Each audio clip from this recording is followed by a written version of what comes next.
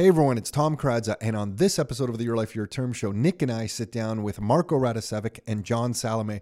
I've known these guys it's been over 30 years. John went to the same grade school that Nick and I went to in Mississauga. Marko went to the same high school that Nick and I went to in Mississauga. Actually, it was so busy, Mississauga was exploding at that time. For a few years, they shipped us off to a backup school in Etobicoke, and they bussed us all over there. So we all grew up in Mississauga, but we were a little bit all over the place. And on this episode, we don't get into some of the shenanigans that we've all been through over the years, and maybe next time we'll dive into that because there definitely are some. But on this episode, as your first introduction to these guys, really wanted to dive into their entrepreneurial experience. We talk a lot about entrepreneurship here at Rockstar. You know, together with real estate, we feel that starting your business is one of the paths to freedom. And these guys not only started one business, but they started that business, grew it successfully, then were approached to sell the business. They sold that business, took some time off in their early 30s, and then came back and started a second business that's become even more successful. So they're in the IT staffing field, and I really just wanted to pick their brain on how they viewed that experience, what they think when they reflect back on starting that first company, what they think about starting their second company, some of the fears that they maybe had when they started. So just wanted to dive into that so we can learn from some entrepreneurs who are doing things right here, local Canadians who are really doing stuff. So I wanted to pick their brains around that. And then we dive into some of their real estate decisions. They've recently made some real estate decisions, and I wanted to get their thoughts on that. And then we dive into the economy a little bit, kids a little bit, and go all over the map. So really just two great guys. Very thankful to get these guys to share their story. They don't do this often. So I really think it's cool when we can get local Canadians right here in the Greater Toronto area who are buying real estate, starting companies, and then willing to share their story so that we all can benefit. So if you are listening to this and you want to dive into some of your own real estate experiences and you're not sure where to start, one of the most popular things that you can grab from us is a free copy of one of our books. The most popular one that's been downloaded, we need to check this, but I got to think we're past 100,000 copies at this point. It's Income for Life for Canadians. We give away free copies of that book at rockstarinnercircle.com/books. So that's www.rockstarinnercircle.com/books. We actually have 4 different books there. They're all available to download for free. And the reason that we give those books away for free is that we're hoping we share enough good information with you that eventually, if you want to go ahead and buy some income producing real estate in some capacity, that maybe you'll reach out to us and we can do business together. So that's the purpose behind giving away the free books. We are really trying to give away good information, stuff that we wish we had found when we were beginning. So that's it for now. Let's get on with the episode. Are you ready to live life on your terms? Is it time to take charge? Real estate, business building, the economy, health and nutrition, and more. It's the Your Life, Your Term show with Tom and Nick Karadza. Are you ready? Let's go. Okay, we are live. And Nick, you can hear me okay? Loud and clear. Yeah, okay, that's the important part. I just realized something. There's 3 people from St. Martha and Mary here and 1 from St. Basil. All that matters is that we can, there's multiple people here that now they can comment on, make fun of you and stuff. Yeah, we can corner you. This proves that Martha and Mary is better than Basil. Oh, no, I was talking about the three of us ganging up on you. Well, there's that part. Oh, on me. Yeah. Oh, no, I was ready to gang up on Marko. See how he just ignores it? Yeah. The way I interpreted that, though, is, you always talk about gold, and gold is a rare commodity. So to be a rare commodity in this room is actually something special. Oh, got it. Yeah, no, jeez. Yeah. Way to go. I'm leaving. Hey, that was nice. You brought in monetary policy right at the beginning. There was no commodity or rareness coming out of East Mississauga. Oh, so we are live with Marko Radosevic and John Salameh and Nick Karadza. And Marko and I have known each other since sometime in high school. I don't remember the grade. John, I heard of the legend of John Salameh in grade school, and we've known each other for some time. But listen, I wanted to start off by asking you guys this whole entrepreneurial journey. I don't think you guys think of yourselves as entrepreneurs for some reason. We do not. Yeah, I know. I can tell. But you started that first company, GenX. What was the second name part of it? GenX Corp? GenX Group. GenX Group. GenX Systems Group. Oh, yeah. GenX Systems. You're right. You sold it, and then you started Nexus. Is it Nexus Group? Yeah, Nexus Group. When you went to go start the second company, what was going through your mind? Were you scared that you couldn't pull it off? That it might not work? Like, what was going through your mind when you took some time off and then you start the second company? What's it called? The sophomore album? isn't it? In Oh, I music, don't know. they always say the first album, the big hit, the second one has all that sort of pressure Risk to it, yeah. I totally felt it. You I did, didn't eh? feel it at all. No, but why? So, John, why did you feel it? less about trying to be successful, more it's like two kids, and now it's like I'm building a company and I actually have mouths to feed. I didn't have as much as I thought I would. So yeah, there was a lot of pressure, I thought. Why didn't you have as much thought of it from taxes? Yeah, that was a big part. But And at I the think time, you got to remember, so to our earlier conversation, all of us, I think, where we grew up, none of us were wealthy, right? We were I sort thought you were going to say none of us were rich. No, None of us not were super rich. wealthy, but in my opinion, I think we grew up in relatively...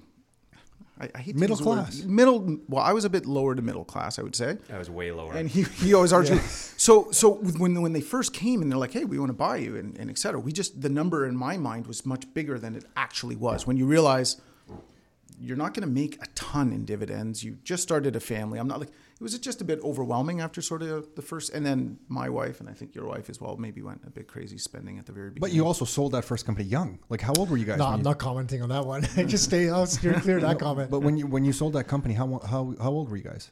I was 32. So then 32. I would have been 34. Yeah. There's a huge part of your life. So I would've whatever been money you 34, thought you were going to get, there is a lot of life left to be lived. I think that for me, going back to what John said, coming from a low middle class family, graduating university, having just a general arts degree, which you go into the world, you have no idea what you're going to be. I would have taken, the day I finished university, if someone would have put a contract in front of me and said, here is an inflation, getting back to monetary policy, but here's an inflation adjusted contract for $80,000 a year for the rest of your life, I would have cut my finger and signed it in blood. And I think what happened was when we started Gen X and we started making more money than I thought I was ever going to make, it feels like for me, it's been gravy since then. I still have very low expectations on what I need to live. I don't need an expensive car. I don't need a big house. And it's not to say that if I have the money that I'm not going to go and get those things. I'm not going to just sit on a pile of cash and not enjoy those things. But I don't need them. So I never felt that pressure when we had Gen X or when we started Nexus. This goes back to the nature and the differences between John and myself. John always felt pressure. John's actually changed a lot, though, in the last 5-6 years, maybe even more than that. But one of the reasons why we sold Gen X, I had difficulty working with John at the end. John was an extremely stressed out person at that point. And we were doing a lot. Stressed out about what? Business.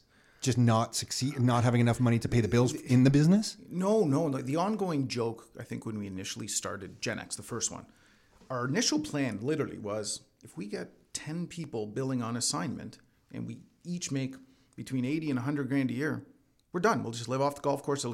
My problem is once we hit 10, I wanted 20.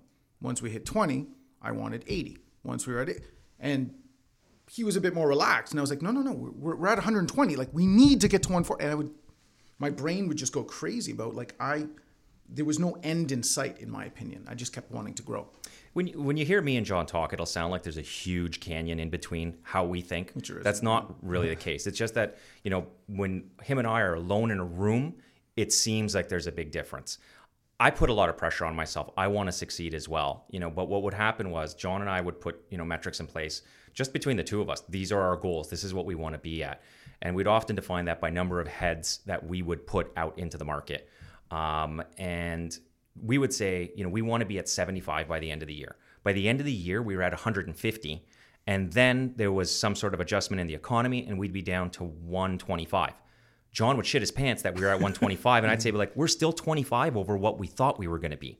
So John always had a bit more of a paranoid approach to business than me, but that was good. Which could be useful. Oh my God, that was incredibly useful. We always talk about short-term paranoia. 100% useful. Yeah. John was the guy that just kept us going. I was single back then, no wife, no kids. I was hanging around a lot with the guys, and they'd be like, hey man, it's like 3 o'clock. A lot of the construction worker buddies would be like, just come meet us at the bar. And I have an immense amount of guilt. I was just raised with guilt in my life. And if John was staying, I wasn't going to leave. So, I didn't just stay and just sit there and surf the internet. So I stayed and worked. And it was, that's why I give John a lot of credit, was his paranoia, his constant, we need to grow. That was a huge benefit to Gen X. Where did the guilt come from? I don't know, just my parents, right? You know, like, I don't know. Like you're not good enough guilt, or you're not no. working hard enough guilt? You're not working hard enough. You know, all you deserve in life is a warm meal and heat and some clothing. You know, everything else on top of that is gravy. And I've kind of just continued to think that way for my whole life. We have that a bit too. Like if I'm here late or you're here late and I'm leaving, we want one or the other. And it's just like, you know, can I help with anything? Like, you okay? You know, and maybe not so much anymore. But before it was more of that, like I felt bad if Nick was working and I wasn't working, it was like, oh shit, I got to be doing something. Yeah. You know, it's probably a good, like, but with a partnership, you know, it can be unhealthy, but it's probably a good thing to have too. Because if you just went to the bar and you didn't give a shit, I'm sure there's going to be times when you were back then when you're like, what the heck, man, this guy's 100%. just gone to the bar and I'm sitting here busting my ass, Yeah. right? I got to be honest with you though, I actually never felt that ever. That's what I think made us successful as partners. Yeah, There was 'cause never he may have innately felt guilty, whereas I looked at it as, no, he wants to work because he sees us in this together. Had he gone to the bar, I wouldn't have really cared. I'm more similar that way a little bit. We're both like you just described, Nick. But if Nick needs a break, I'm like, yeah, you just take a break. You know, do what you need to do. I actually will think it'll benefit us because I know how hard he works. So that if he's going to go out, not that you ever go golfing, but if you were to go out golfing, I'm thinking that's good. He's taking a break. He's going to come back stronger and better. Yeah. How would I end up at the gym? Yeah, he was the gym's the right example. Yeah, I'm like, I can go to the gym a second time today. This sounds great. Let's go. It's funny. I've always, when I got engaged, when I got married, I said to my wife, I said, this is my second go around. And she's like, what do you mean? I go, I'm already married to somebody. His name's John Salameh. Because John and I were roommates and we worked together. So we were together at the beginning 24 hours a day. We would work for 12 hours, 6 days a week. And then John would go get a Wendy's chicken salad with those croutons and he would just crunch them in my ear. We would. I could tell you were just totally annoyed by that. Yeah, no, that was the hardest part of our entire business was I had to hear John eat because I have that condition when I hear people eat, it drives me insane. Actually, Tom, you've driven me nuts with your chewing as well. Do you remember the mess I would make under my desk when we'd eat the pitas? Oh, it's disgusting. We had a room about the size of this, 2 desks, 1 computer that we would share. Yeah, and shared it'd be like, computer. Are you off? Yeah, I'm off. And we'd go send emails, and then it'd be late at night, so we'd go get pitas. His desk was pristine. Mine on the floor, you'd see like sauce everywhere. Why didn't you guys have a second computer? Couldn't afford it.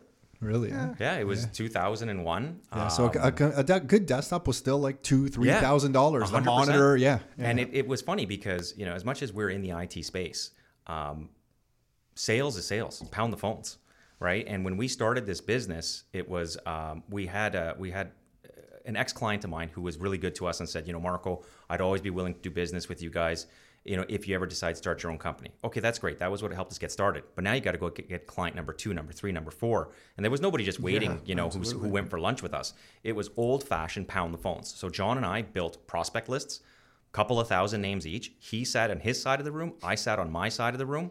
And it was just 250 phone calls a day, pound, all day. Go out, do meetings, come back. It was crazy. Like all the things that we both started at this company called Quantum.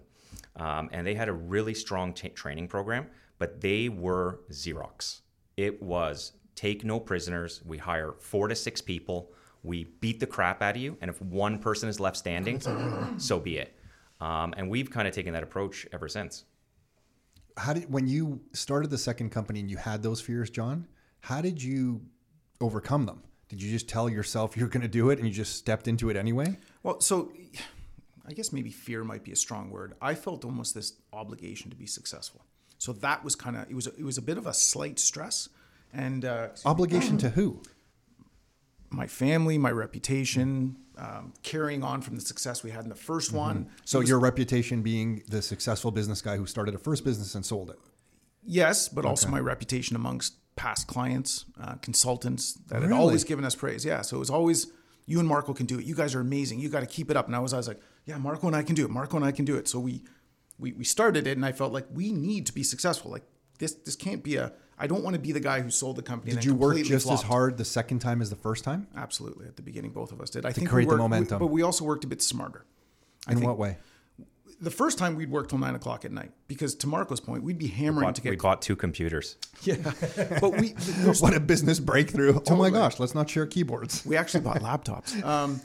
the difference is we're selling, right? So we're pounding the phone to find clients, but at night we would also find what we were supposed to deliver, which was people. And they're working during the day. So the first go around, Marco and I would 9 to 5, we'd be either on sales calls or trying to get more sales calls. But then at night, we're calling consultants. Are you available? When's your next contract? So we'd go to like 9, 10 o'clock at night some nights. Saturdays, we'd be in there working. This time we had a bit of capital. We understood the business better. And to his credit, it's like, no, we're building process from day one. We're going to hire recruiters. We're not going to do what we did last time because we have kids at home. We're married now. So we're in early and leaving a bit later than the average person, but nowhere near as chaotic as the first one, I would say. That's because you had capital to start up. So you traded, you bought your time back with the capital you had from the first business. And knowledge. Yeah. Right. And the knowledge. Yeah. Okay. Yeah. And knowledge. But could you do it last time if you couldn't afford a second computer? How were you going to hire recruiters? Exactly. We were the recruiters. So it's okay. So both. Yeah. And it was, still, I think all four of us share that European mentality of we didn't extend ourselves from a credit perspective. What we paid people with money that we had. John and I, one of the reasons that we've managed to, acquire market share or grow as a business is we're very conservative. We've had competitors of ours go bankrupt because they were out buying luxury boats. And then you get a client who falls behind on accounts receivable. And in our industry, you miss one payroll, you're done. Your reputation is completely sunk. Absolutely. So John and I have always been very, very cautious with our cash outlay. Is that a European mentality, or is that just like an old village, old Croatian village? And I'm not saying Croatian for everyone, but is it like, it's not all of Europe. It's just more like an old village, kind of like you store your money in the mattress and then you keep it there for when you need it. Yeah, I would say that is what it is for sure. We were like that with ours. We kept, as soon as we could, we put a chunk of money away for operating funds if we need, when shit hit the fan. Nick was always better at that than me. He was always thinking that way. Let's have another bank account. Let's put a bit of money every month into that bank account and build up some reserves. I was more just, I don't know, thinking about other stuff, sending out an email or something like that. I just like it separated. Like for me personally, for that type of thing, I like a reserve fund that when I look at our bank account, I feel like it's not, I know for me that's not part of it. Even though all the you're separate. It's just separate in another account. Even though it's all in the business the same way, it's just separate. I don't know. I just kind of like. We've done our personal finances that way too, and it's been really useful. Like I went to the bank, I think, in early 2000s or late 1990s, and I went to RBC and opened up like 8 bank accounts and labeled them all like car and insurance and vacation and give and like long time savings. And the guy at RBC was like, "Are you crazy? You're going to pay fees on all of these bank accounts." And I found it so interesting. I'm like, this guy's more concerned about the $10 a month in the fees. I'm thinking long-term how this is going to make me a lot of money because I'm going to be able to see my finances better and I'm going to get ahead. The $10 a month is nothing. Anyway, I wanted to ask you guys about... I hate paying the $10. It drives me nuts. He also hates late fees from Blockbuster Video. And I'm just different that way. And that's why, to your point, how you guys have worked well together, Nick and I have worked well together because that stuff just doesn't bother me. But Nick will be the guy like, Tom, why are we spending that money? And not the $10 a month in the bank account, but in other ways. I just hate waste. Yeah, so do I. And sometimes I'll be like, hey, let's just waste some to see what works. Like let's just try this for a few months. And it might be a bit wasteful, but I'm going to learn. And it's worked out. And I say, don't talk to me. Just tell me how it goes. Don't talk to me. Nick, can I tell you how much money we spent? No, don't mention it. Yeah. But I'm having flashbacks to just when these guys are talking about their stories. There was one Saturday that we would take off. Like if I was giving a class to Rockstar members, I would work and Nick wouldn't work. It was like our alternate Saturday break. And I remember working one Saturday, I would get up, get into the office. We'd have new Rockstar Inner Circle members come in. We would teach a class about real estate investing. And then after the class, we would do an educational tour. And not really to sell anybody a property, but just to drive out. And back then it was to Hamilton and say, hey, here's all the different properties. Here's how they would cash flow. So I would get up, and Nick did this too. But this particular Saturday, I got up, did the class. Young family at home, 2 kids at home, Carol's at home, left all Saturday morning, did the class, then did an educational tour, which takes a bunch of time, going out to Hamilton, looking at a few properties, had to book all the showing requests, make all the requests, had people following me in cars, go through the properties, teach everybody about what to look for, furnaces, roofs, foundation, cash flow numbers.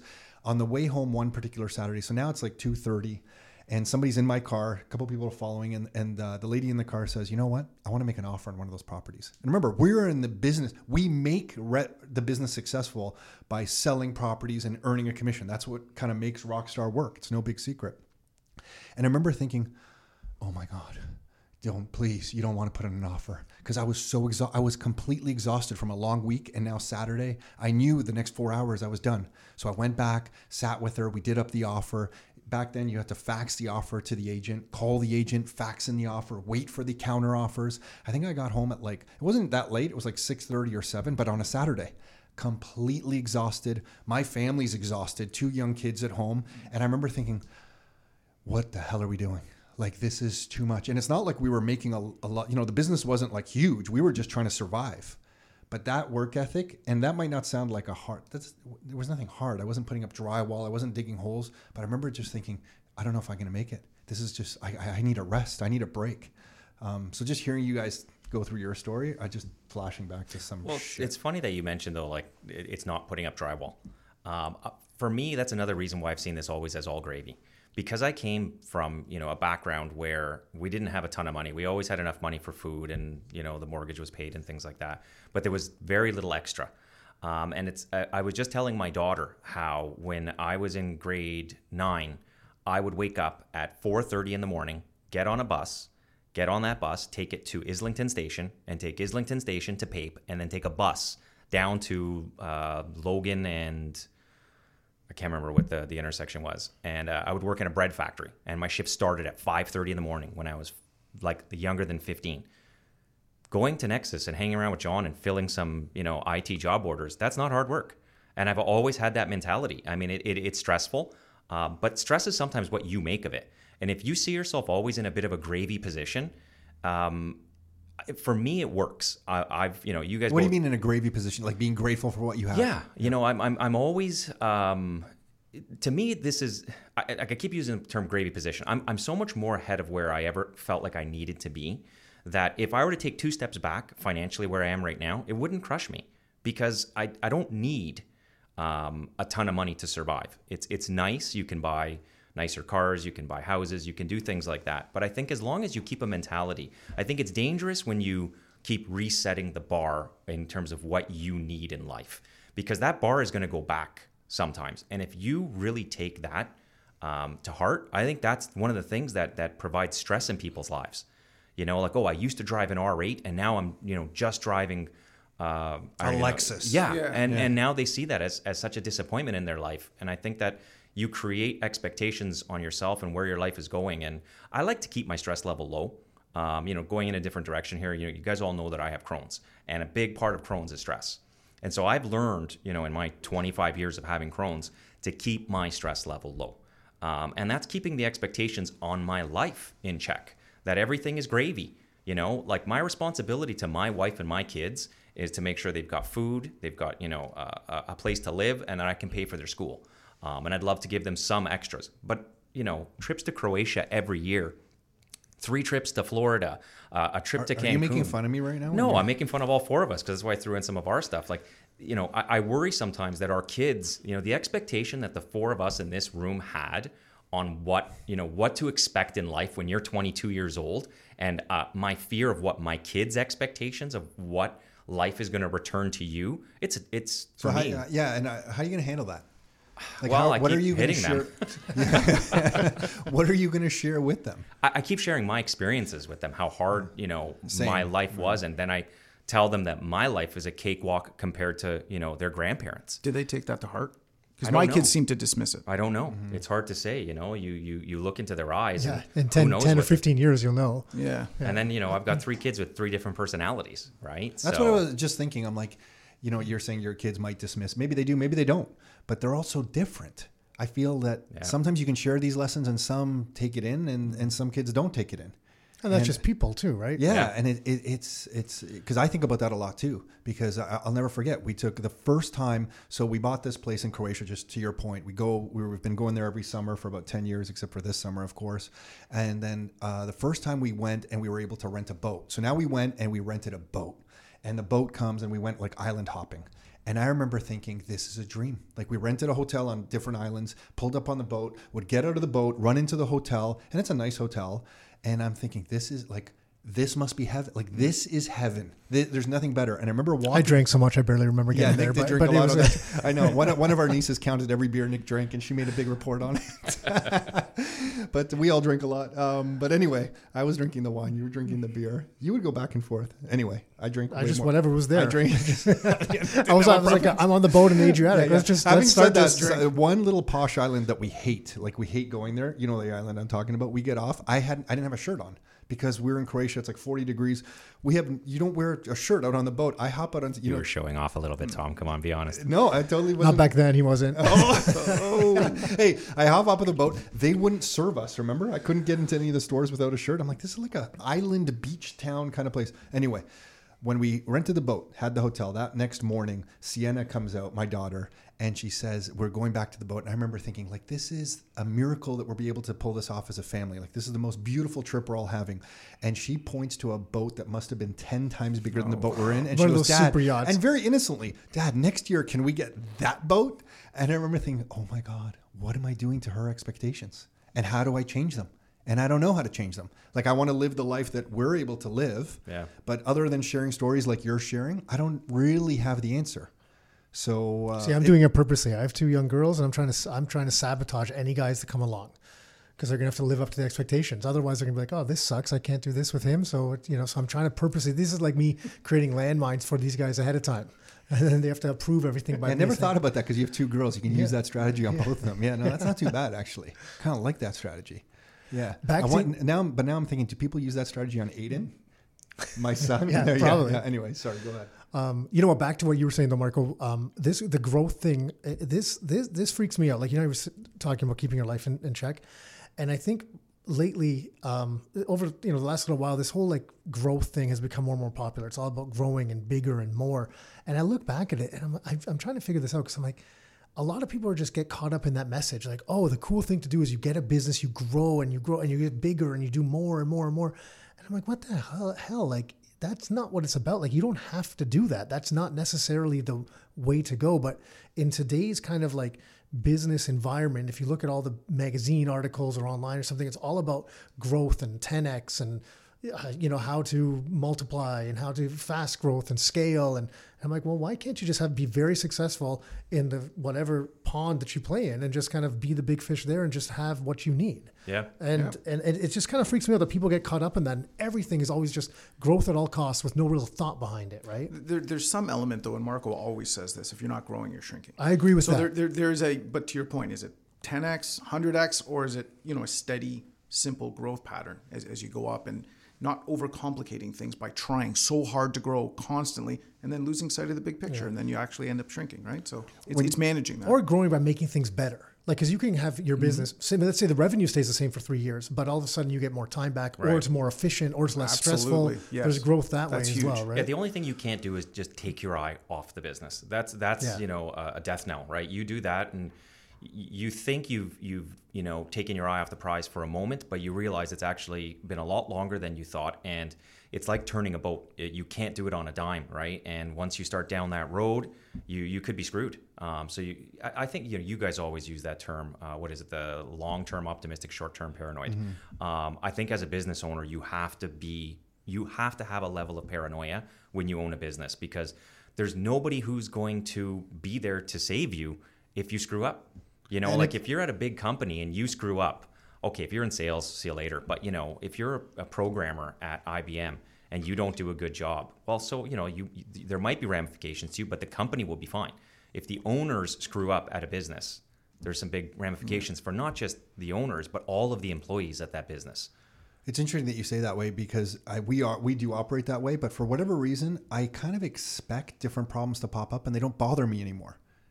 Now, so I know I'm taking the conversation in a slightly different direction, but now when a problem pops up in our business or with a property or something, it doesn't really faze us anymore. We almost are like, oh, that's normal. Like, shit happens and we kind of have to deal with it. So even though we walk around short-term paranoid, it's like it doesn't really bother us, if that makes sense. Well, you get a thicker skin to it, right? Yeah, I guess that's what's happening. Well, that's 100% what happened to me. When he said I'm significantly less stressed now than I was 10 years ago, that's exactly what happened. Yeah, you just kind of get used to it. You get used to it. I saw after a few years of the relaunch of this company that, we put in more process. We were able to better delegate, I think, to some extent. and it was working. And all of a sudden, my stress went down. I stopped worrying about all the little things. If we had a bad month, I knew we'd recover as long as the process and everything that we'd planned up front was still being executed properly. We hadn't taken our eye off the prize. It will work. And I don't know, it helped a lot. What did you guys go through when you sold the first business? You traveled a lot around the world. Did you travel as well? Not at all. No, my wife was 7 months pregnant or something. Okay, got it. So how many years was it between selling the first company and then starting the next? 2 years to the day. What did you guys go through in the thought process? Because that's everybody's dream. Sell a company, get a whack load of money, and life's going to be amazing. So I know you must have done some calculations of like, holy shit, maybe it's not enough money for the rest of our lives, or maybe we thought it was going to be more, or whatever you were thinking. What was the realization that you had about life during that period? Did you think anything differently? Because you had a lot of time on your hands. Well, I'll tell you, one of the things that you think about is that dream, I sold my business and I've got all this money. You don't have anybody to enjoy it with, because if you sell your company at 32, everybody else is working 8, 10, 12 hours a day. They've got wives, kids. You're by yourself. I was actually quite bored. Were you married by I was then? married, Okay. but so my wife took a 1-year leave of absence. That's right. And we I forgot, traveled. yeah. But when we came back, she went back to work. The other thing that we realized was, I hate saying this out loud, but a couple $1 million it's not enough to set you up for the rest of your life. I mean, you see what the price of housing is right now. You could sell your company and pay off your mortgage, but good luck. You've got car payments, you've got your life. There's a lot of things to go from there. I would say that one of the things that in hindsight, it was a mistake to sell the first business, but only with hindsight. Like, I don't regret that we sold the business, but what we should have actually done was we should have grown that first company, because nothing is actually harder than the start of the company. The momentum you need to start a company. Yeah. We had so much momentum, but John and I got wowed by a gentleman who showed up to our office with a check. We'd never seen a check that size in our life. And, we had this constant feeling like someone was going to pull the carpet out from under us. Like, oh, wow, this is going so well. And when the carpet gets pulled, we're going to be left with nothing. So we should sell this thing. And we learned so much through the experience. So I would never take that back. But if I could take all the experience of selling that company, but not sell it, like have that our first company, we would have been way ahead of the game. Yeah. Way, way, way ahead of the game, actually. Why did you guys get into some residential real estate recently? What was the thought process of that? Like, why go... Your Life, Your Terms podcast. Yeah. Seriously, though. But if it's... You can tell them a little bit about because this. I mean, your business is like IT staffing. You have some commercial real estate, but then to get into residential real estate, that's kind of like a big turn. To me, it is anyway. Seeing you guys started multiple companies, commercial real estate, now residential real estate. I think the question. Sorry, just to jump in. The question is why we didn't get into it earlier. Yeah. That is the question. Well, I mean, I'm sure everybody says that, but there's a story behind that, right? We know why we didn't. Yeah. So talk that out. What happened? Well, John and I kind of got a little bit delusions of grandeur, perhaps is the right way. We wanted to buy an apartment building with 40 units, 30 units, right? And that's all we wanted to do for 10 years. That's the only thing we'd look at. And, we'd gone out with you guys a couple of times, and because we had a very, very narrow amount of knowledge in that space, it was hard for us to pull the trigger on something. And we kept missing out on these buildings. And I think you gave me advice one time that really, really kind of helped John and I start taking the plunge into some of these Don't things. tell them. Just leave that part out. Just skip it. No, I want to hear this. I'm pretty sure Nick gave it to you and you just stole it. But you said to me, if you're going to wait till you're 100% sure, you're never going to buy any real estate. And I remember I got off the phone and I went into John's office and I told him that story. And we looked at each other and we're like, he's right. John and I have never been 100% sure of anything in our lives. So why are we trying to apply that metric? We've just seen hundreds of investors now, thousands of investors now, and the people who wait to get 100% of all the knowledge, we now see them. We're like, oh my gosh, they never do anything. Right. They're always waiting for the market to be exactly like this, or the market to be that, or interest rates to be this. But anyone who gets to even 60, we've seen people maybe act a little too early. Like they get a little bit of knowledge, and they're trusting us, which is really kind, and we have their backs. But we're like, holy shit, are you sure you're now ready? You have that responsibility. Yeah, now we are owning the responsibility, and we take that very seriously. But ideally, you get to a point that you guys got to where you're like 80% knowledgeable about everything, and then you just have to leap. Right. So that's interesting. But what ended up happening was we were so focused on one of these larger units with one of these larger buildings with multiple units. And when those were not coming through to fruition, they were very difficult to purchase. We didn't say, okay, hey, let's change gears and start looking at some buildings that have maybe, triplexes and things like that. And then next thing you know, 4 or 5 years went by and we were sitting on this money that we'd kind of allocated towards real estate, and it just sat there doing nothing for 4 or 5 years. And you remember I said to you the other day when John and I guess just to fill everybody in, John and I bought a student rental property near Western So basically University. a triplex for student rentals. Yeah. And Nick sent me a text message saying, hey, congratulations on Why your didn't property. you send me a text message? Oh, shit. Favoritism. Yeah. And hey, we knew the guy from Basel needed some encouragement. Right. The Martha Mary guys, we had each other's backs the whole time. Yeah. Totally. But my response to Nick was, I can't believe I didn't do this earlier. And you said to me, hey, man, not everybody gets to everything always at the same time. And Nick's 100% right. You can't beat yourself up over the decisions you didn't make. Otherwise, we could all look back and say, why didn't I buy Google 15 years ago? Why didn't I buy? Why did I sell that house and not, take a mortgage out and buy another one? And I went to Sheridan College. I used to come to Oakville from Mississauga. So east side of Mississauga to Oakville. I thought Oakville was the edge of the earth. Yeah. Right? I'm like, who the hell comes all the way up to Oakville? I would take the bus. There was cows in the fields. I would take the bus along Dundas. I would turn left on Trafalgar. At that time, it was the Longos that was at Dundas and Trafalgar was like a beat down Longos. It hadn't been redone. I think it's been redone twice since then. And I'll never forget when they were building those townhomes behind the Canadian Tire there. And I sat on the bus and I saw the new home sign and I looked at it. And I'm like, and by this time I kind of looked at real estate. Remember, I bought right after I graduated, like my first year after graduating. So it's not like I bought, and it was a 2-bedroom bungalow in Port Credit. And I looked and I'm like, who the hell would move all the way out here?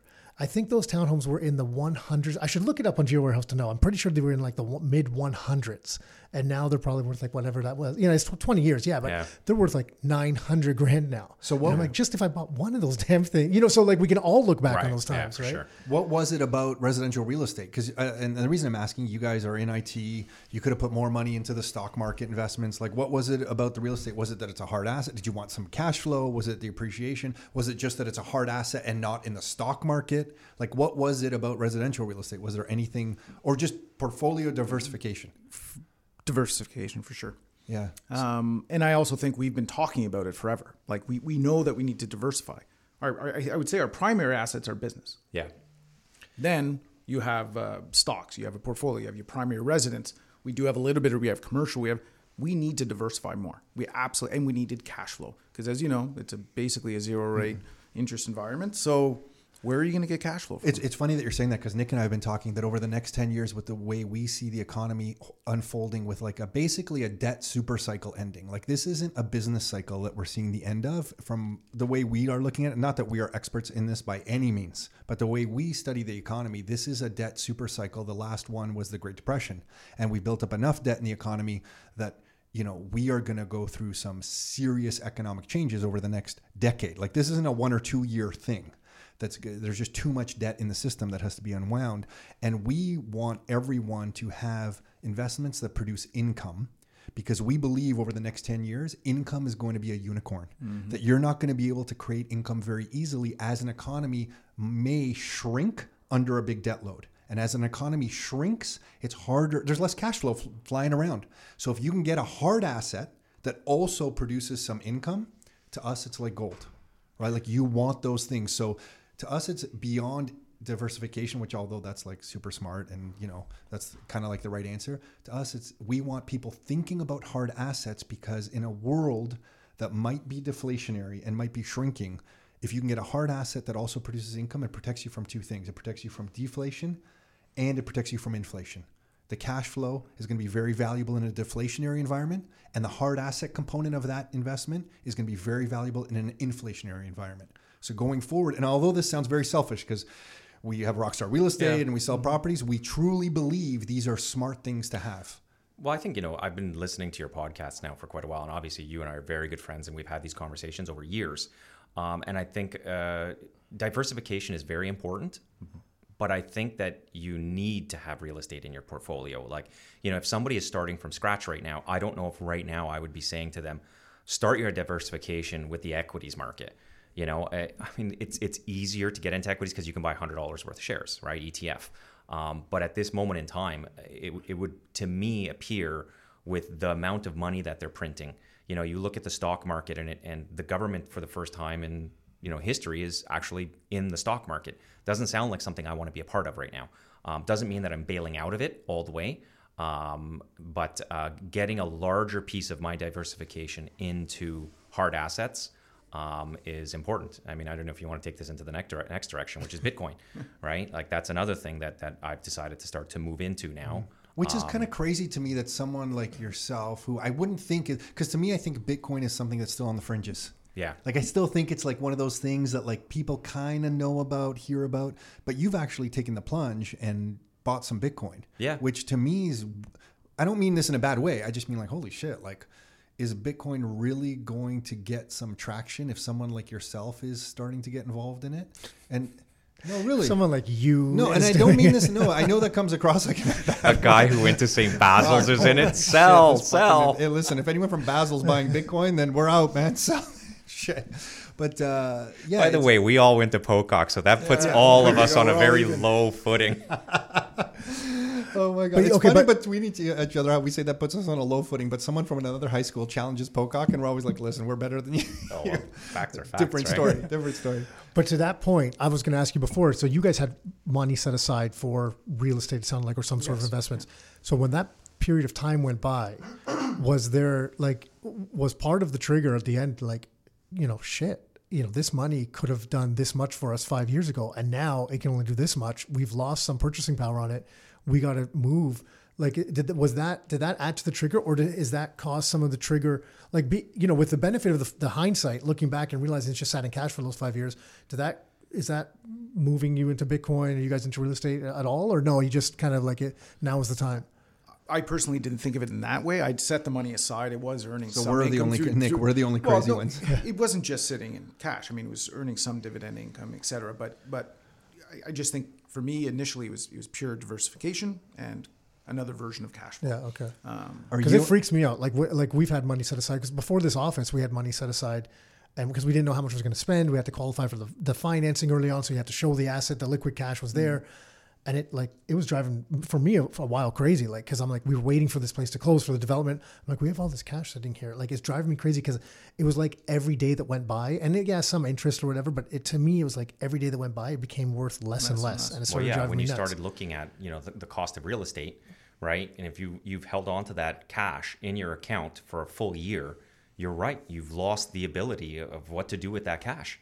And that's, what ended up happening is you go back to, this is where our conservative nature bit us in the ass a little bit though, because John and I were self-funding our company the whole way through. We had a substantial line of credit that we got from the bank and we never touched it, right? And looking, again, with hindsight, that was a mistake. We should have been using that line of credit more aggressively. Was it a mistake because you only have that benefit to analyze like that with hindsight? But this is what I'm saying. If you could use hindsight, go back and give yourself advice, and I always look at it that way, right? Like, so if someone came to me today and was the exact same position as I was 5 years ago and the market and interest rates and everything were the same as they are today, I would say, listen, this is what you should do.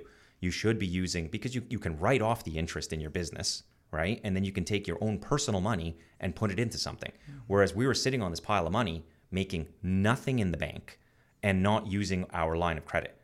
And then what ended up also happening was when COVID hit, and remember in March, like the markets were a shit show.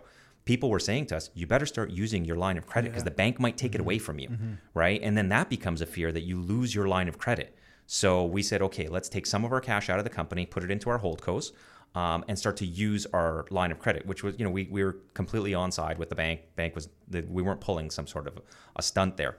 And then you've got this, money sitting in the bank and you're like, well, what am I going to do with it?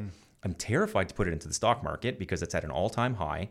And I don't have as much confidence. And I'm not here to say to everybody today, sell all your stocks. I haven't done that, but I pared some back. I'm not putting as much in. And now I'm just looking to get a little bit more into real estate. I want that pie chart of my investments to have more than one or two colors, right? There's got to be diversification across the board. So if you look at it, my business, my real estate, my stock portfolio, and now cryptocurrency, I feel like I'm getting into a better position to be diversified. Not all of those things are going to continue to shoot up like a rocket, but when things, shit hits the fan, hopefully all of those pools won't be depleted at the same time. Mm-hmm. It's interesting how we're all trained to just think money's going to lose value because of inflation over our lifetimes and our formative years. And I really think the next 10 years, it's going to be weird. I think it's going to go the other way. I think cash is going to increase in value. So like I made a mistake. No. All these decisions. No, I'm just thinking that. We know a good brokerage that can sell that property for you. Yeah. No. I'm just thinking all these things are the right decisions based on all the information that we have. I just think going forward, we might have to adjust. But now the way your portfolio is set up and some of your money structured the way it is, you're going to be able to adjust. I think you want to have the ability to be nimble. You cannot be all into one part of that pie and be 1,000%, have blinders on, cover your ears, and say this is the only way to go. That's a danger zone. Which I know you guys talk a lot about what happened to your parents in the early '90s, and we all felt that. My father didn't own real estate, but my dad didn't work. I remember my father picking up the phone, trying to get jobs, and he would look at me and say, "I am taking that job and making no money just so they don't forget who I am." Right? And I remember seeing my dad on the couch, rubbing his head and everybody terrified to talk to him. Our dad used to hold his heart. Yeah. And I think this, going back to our kids never have to see that. You hope. Yeah. But is there value in seeing that, right? Listen, I think there is. Yeah. On the IT staffing front, are you guys able to see any trend? Like what in your industry, what trends have changed over the years? Are IT jobs still difficult jobs to get? This is where John jumps in hardcore. Is there, because I've been out of it. So like when I was in IT, it was like if you were an Oracle database administrator, that was like, holy shit. Holy grail. Yeah, that was the holy grail. PLSQL. Yeah. Oh my God. Holy shit. Procedural SQL. Yeah. I don't even know what that means. No, I remember. And then it was like Java and C++ and all this stuff. Are there any changes in that industry that have been obvious over the last few years, or is it still all the same? If you're a programmer, you're in demand. The UI side of it, so the front end is becoming more and more critical. Got it. Back in the day, it was always sort of, not to get technical, it was the back end stuff, mid-tier stuff, and that was the holy grail. Now, a really, really strong sort of front-end designer type person can make just as much as an Oracle DBA. Got it. That's sort of flipped a little bit. So it used to be able to like make it work, and now that most things actually work because the technology is there and stable, it's like make it easy to use and look good. But what that means, though, is the demand, which is, I think of my children, like it's something I'm going to push them to get into, because now you can come out of school at a young age, 22, 23, and you can make the same as the person who's been coding in the back end for 25 years. Why? Because you don't need programming skills to do any UI work? Well, you do, but it's nowhere near as... there's a lot of creativity, there's a lot of scripting, and the scripts are not super, super complicated. Huh. But it's a very... And then you take mobile and doing mobile apps and all that stuff. Like, it's pretty crazy. So it's really interesting, because the world, if you look at that and you look at what's happening, no different than what's happening on social media or, TikTok, YouTube, the world has gone so visual. And so it's people are looking for visual and it to be simplified, as simple as possible at all times. So anyone that can come out and make something pretty and simple is automatically in demand. So you're placing people with UI skills that are making really good money. Mm-hmm. That's surprising you. It's freaking me out. Yeah. Yeah, we're working with one client in particular. In the financial industry, or what industries? Cross industry. I mean, we deal primarily in financials and telcos. And I'm confused. They look at a website and they see if the website's usable, or the mobile app like Nick's talking about, and see how usable it is? No, that's a usability type thing. I'm talking about, so that's a user designer kind of thing. Someone's coming out of school with the ability to code with basic scripting. So it's not super complicated. It's not object oriented. You're not doing calls but they can code a basic script. They've also learned a little bit about how UI works, and to your point, understanding the simplicity of the user. So they work with the users, they code it all up, and they do it very quickly with a ton of creativity. They're not thinking old school, like click, click, click. It's a 3-click decision kind of thing, and they are in huge demand. Really? What's the title for these people? UX designer, UI really? Designer. I'm going to touch UX designer. Yeah, Tom, since you left, everything's changed. Yeah. It has, though. But I mean, social media didn't exist when you left. Yeah. Right? And think about the imprint or the footprint that clients are trying to... They're trying to get people's attention now, right? And they need folks that can help them do that. The other interesting thing, though, if you look at what's happened, with our industry. So for people out there that don't know what we do, we're an IT staffing organization. We place both full-time and contract IT folks. So that's project managers, DBAs, UX people, all across the IT spectrum.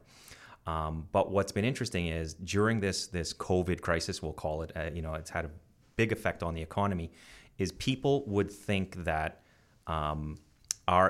we focus primarily on contract placement. So we place folks on, short to mid-term contracts, 3, 6, 12-month contracts. Where you see a freeze up in the industry when something like this happens is on the full-time side. Nobody wants to hire a full-time person, right? Because they don't want to be committed to benefits. They don't want to be committed to severance. They want to be committed to things like that. So we're still remaining fairly consistent in our business because clients who still have demand, they're like, well, let's hire someone for 3 months. Let's hire someone for 6 months. That allows them that flexibility. So you're seeing this not just in IT, all across the employment spectrum. So are our kids facing a world then that full-time jobs are just going to be a thing of the past? No. The gig economy? No? Not a thing of the past. No. Okay. But the I think the ratio, it used to be 90% full-time, 10% contract. And in the 20 years that John and I have seen this, we hear CIOs talk about, this is even a couple of years ago, they want it to be 70-30. Yeah. And I would imagine 70-30 which way, sorry? 70% full-time, 30% contingent. Why wouldn't they go 30-70? That might be a bit They're hard. losing some of the business. Okay. I think they're it's just losing too the much, knowledge too much, base, too fast. Right? Yeah. I think also that's just too big of a swing too quickly, right? I think that one day we might be there, but they like that flexibility from their workforce. So with technology, as technology changes as well, sometimes you look at a company like Loblaw, and they're doing an SAP implementation.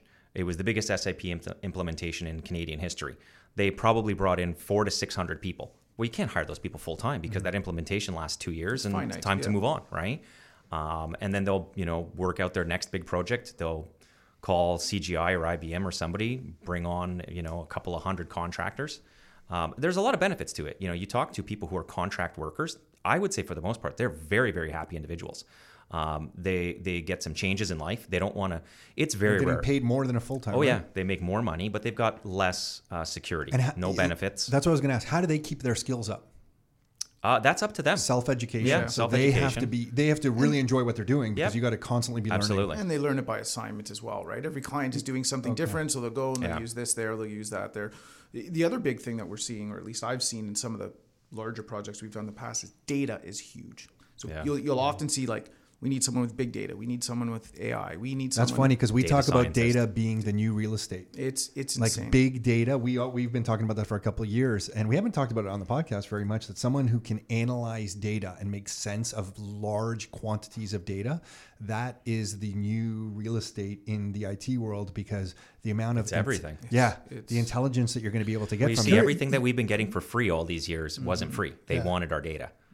Oh yeah, 100%. But is it really, or is it AI is just going to do it? And if you were able to work within that space, because I think for analyzing big data, it's not going to be human driven. No, you're right. But so maybe it's that in that space, Yes, but it's that space that definitely seems to have a future. Yeah. I just don't know how we're going to get our kids. Like our kids now have to all be constant learners.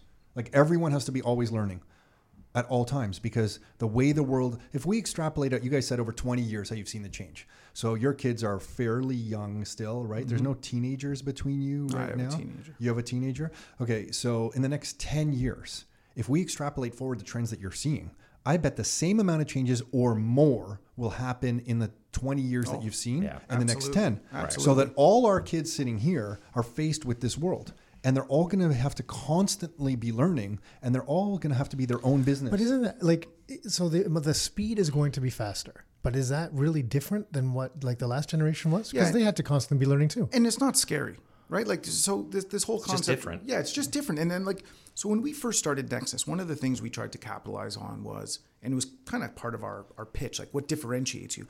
We said we were really good with digital. What's digital, right? You just put brackets around it. What is it really? It's your air quotes make it. I think when you say digital with air quotes, so you were full of crap. Yeah, so everybody knows when John said digital, he used air quotes, and that makes it different than just. But saying it wasn't the word. that I was full of crap. What I was trying to say was it was a specialty that really didn't exist 10 years ago. It just did not exist, and now you're getting these younger generation who understand how to run a digital campaign, right? They're producers of what you have, your marketing team, right? They're bringing on YouTube stuff. They're hashtagging it so everybody that is a skill set in and of itself. So I don't think the future is necessarily scary for them. It's going to change. It's going to change fast. In fact, it's probably pretty exciting and opening up a whole new world that we didn't have access to.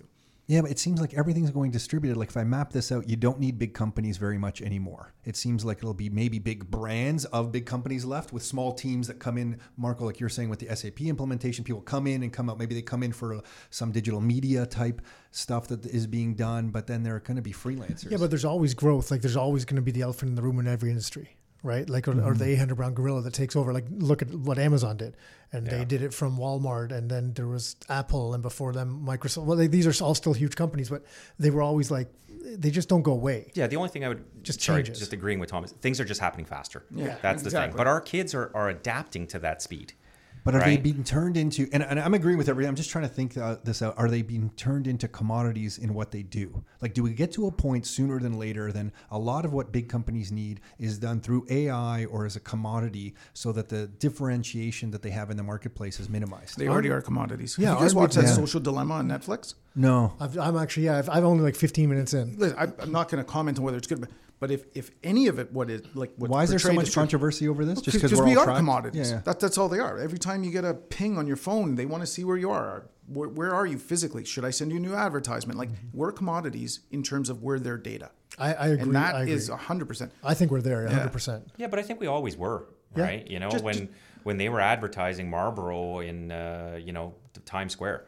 Right? They're trying to convince us to do something. They had limited data to do it, but guess what? They knew that a lot of people walk through Times Square, right? And they could, just do that visually. Now they've got more sophisticated tools to be able to do that. Yeah, they had cigarette machines at bars, and they would know how many people bought cigarettes in each bar, and it was the same different, so...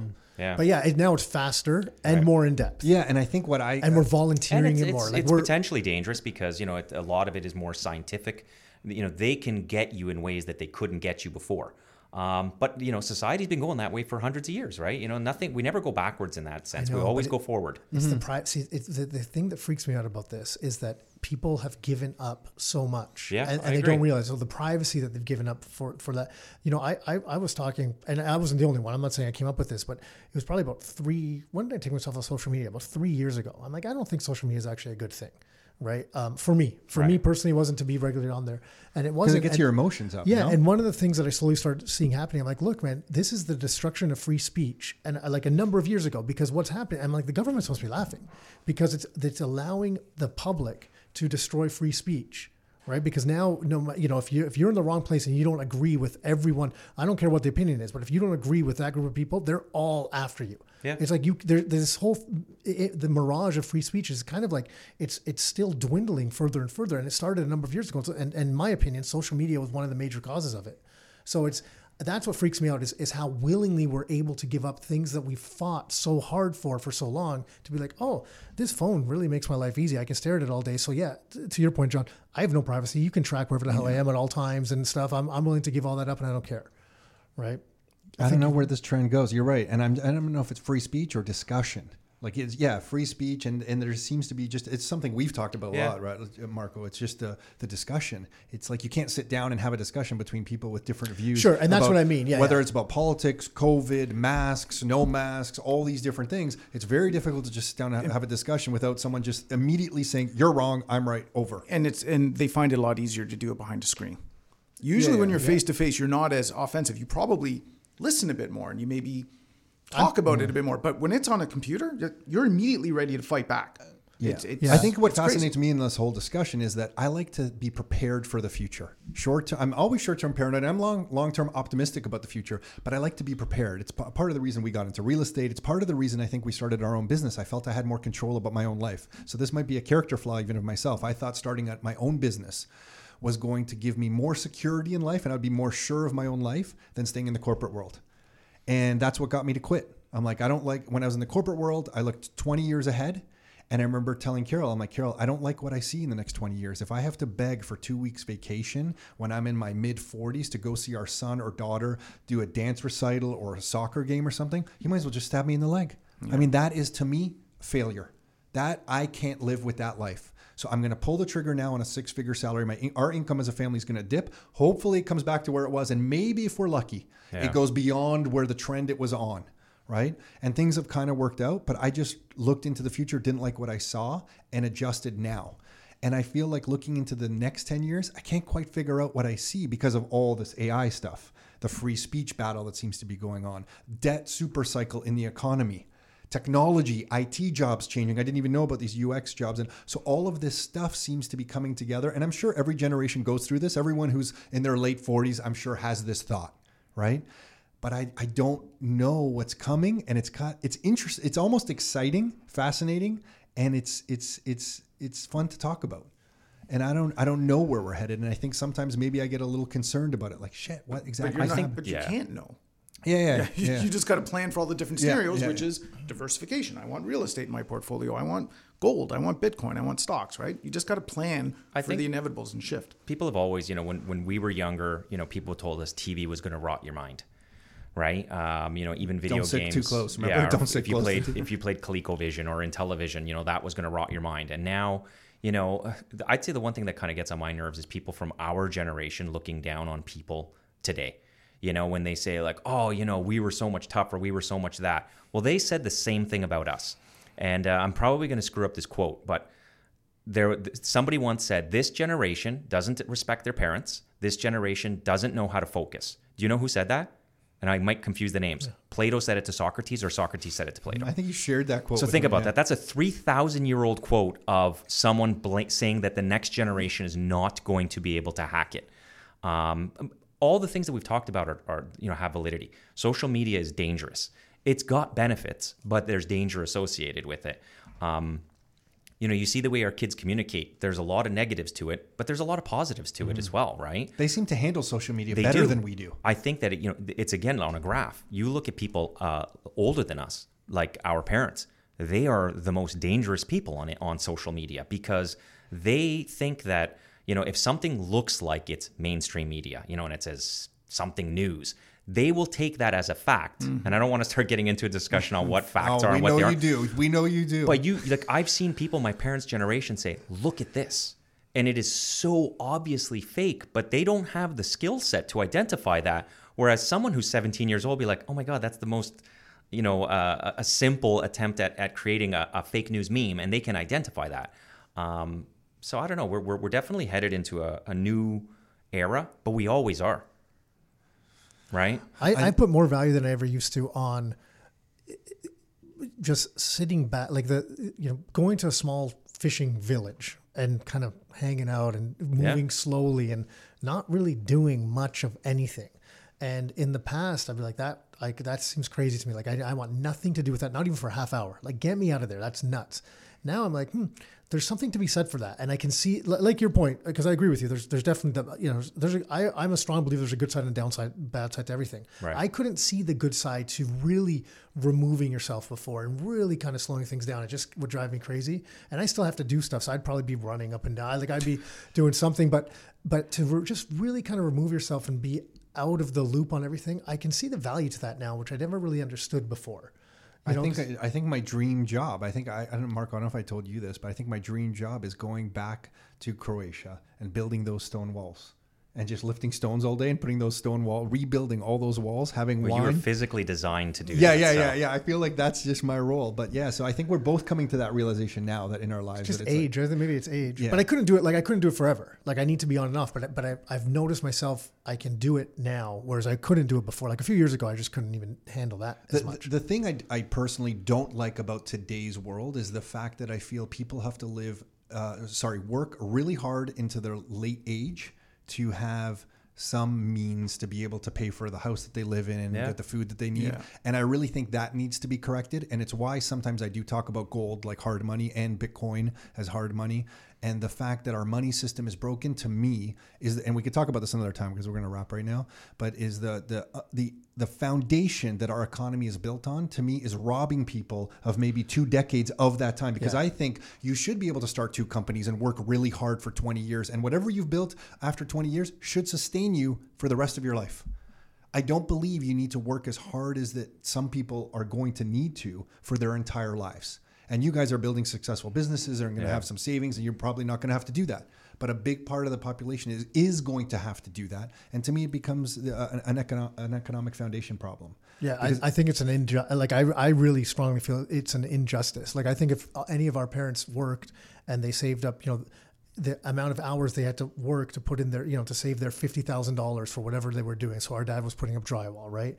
So whatever he had to, however many hours he needed to do to collect that $50,000, over time he gets robbed of that $50,000. Yes. It bothers me. And that, I feel like that's a real injustice in society. Like, you're screwing people. You're outright screwing people because you take the value that he's done now and you just throw it out the window. Right. I know you could just get into such a long discussion. I fully agree with you guys, but how do you get yourself into this position and how do you as a society? Yeah. And it's, people are always looking for easy answers. Easy answers are print more money, give me what I think I need today, and we'll worry about it tomorrow. And we've been doing that for, 30, 40, 50, 60, whatever the number is, right? And I just don't know if you can point to a society that doesn't one day just start looking for easy answers. I think it's human nature. Right, the stuff that you've gotten me to read and watch and stuff like that. You read something I gave you? I actually don't lie. No, it's Audible, so I'm just listening to it. Say, holy shit! You read something? Reading John is bought so. the book. I was going to give John the book for free. It's the Bitcoin Well, I listened Standard. to the podcast and then I went you? right away and bought it on cool. Amazon. Yeah. Thanks, John. Appreciate that. Hey, listen, guys. Reading is so 90s. Thanks for doing this, guys. You guys didn't have to come fun. down and share your story, so totally appreciate this. Now that we got this one out of the way, I have more to talk to you about. So next time we'll get into that. But appreciate this, guys. Thank you. Yeah, thanks, That was guys. a ton of fun. It was great to be here. Hey everyone, hopefully you enjoyed that chat with Marko and John. We really appreciate when guys like that will come on and share their stories. Really, any local Canadians who are doing stuff to come on and share their stories so that we can all learn, we think is a big benefit to all of us. I think growing up, I heard a lot of stories from people all over North America, and very rarely Canadians who were local to me and Nick who were sharing those stories. So just grateful that they were willing to do that. They didn't have to do that, so totally appreciate it. They don't do that often.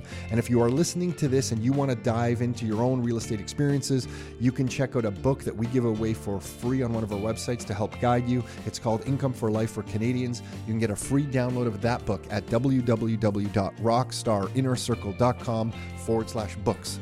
That's it for this time. Until next time, your life, your terms.